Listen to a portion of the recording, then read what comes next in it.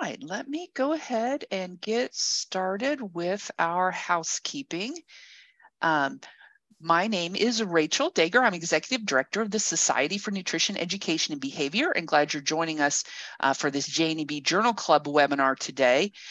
We have been celebrating the best of JNEB through this fall semester, and excited about the presentation today because we're actually looking at an article that is in the high impact category, which is based on the number of citations. And this particular article was published as a position of the society almost 4 years ago today, or 4 years ago, in January of 2019. So I'm very interested to hear, again, what impact this article has had and any updates since it was published.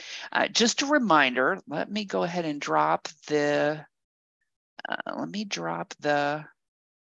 slides in the chat so that you can download those and follow along with the presentation. We will take questions at the end of the presentation, so please type those so we can moderate questions to our presenter.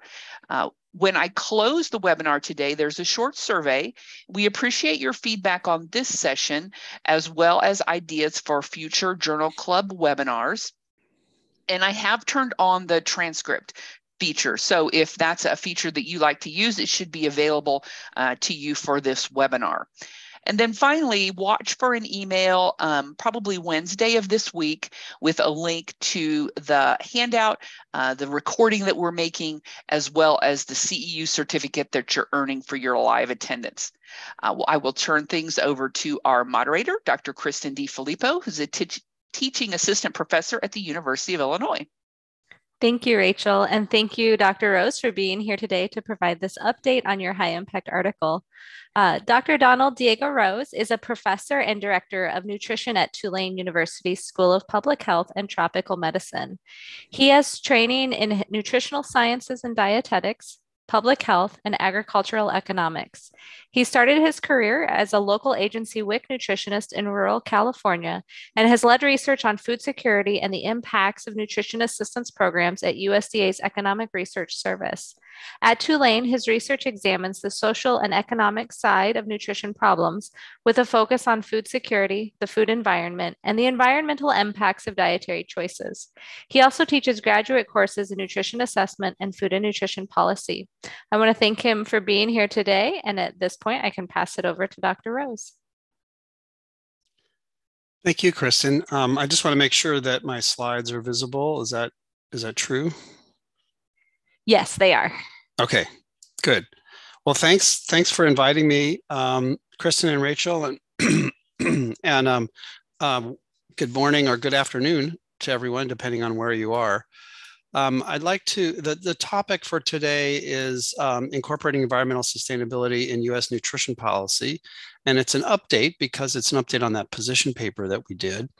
To start, let me first go over disclosures. I have funding from HRSA, Wellcome Trust, National Cancer Institute, and Center for Biological Diversity. I've been a consultant for Louisiana Department of Health Services. And there's nutrition educator competencies that are listed in your slide handout. I'm not going to spend more time on that. But I did want to talk a little bit about the organization of the paper. I'm going to do a brief review of the position paper because it's been a while for all of us. And then I want to talk about the latest research that we've been involved in since then, the public response in those years, and also policy developments. So I'll start with the position paper itself. The statement was environmental sustainability should be inherent in dietary guidance, whether working with individuals or groups about their dietary choices or in setting national dietary guidance. And the follow-up was improving the nutritional health of a population is a long-term goal that requires ensuring the long-term sustainability of the food system. The motivation for the position paper, and we talk about this in the paper itself, environmental situation is dire. The agriculture contributes to this. It's, if anything, the climate change problems have only gotten worse. It's to the point where we can all experience them because of weather events that have been attributed to them. There's also serious hunger and nutrition problems today. About 800,000 individuals suffer from undernourishment. A couple billion I'm sorry, 800,000 800 million people, 800 million people suffer from undernourishment problems, and a couple billion suffer from either micronutrient deficiencies or overweight or obesity worldwide. And so our grand challenge is how to provide enough food in 2030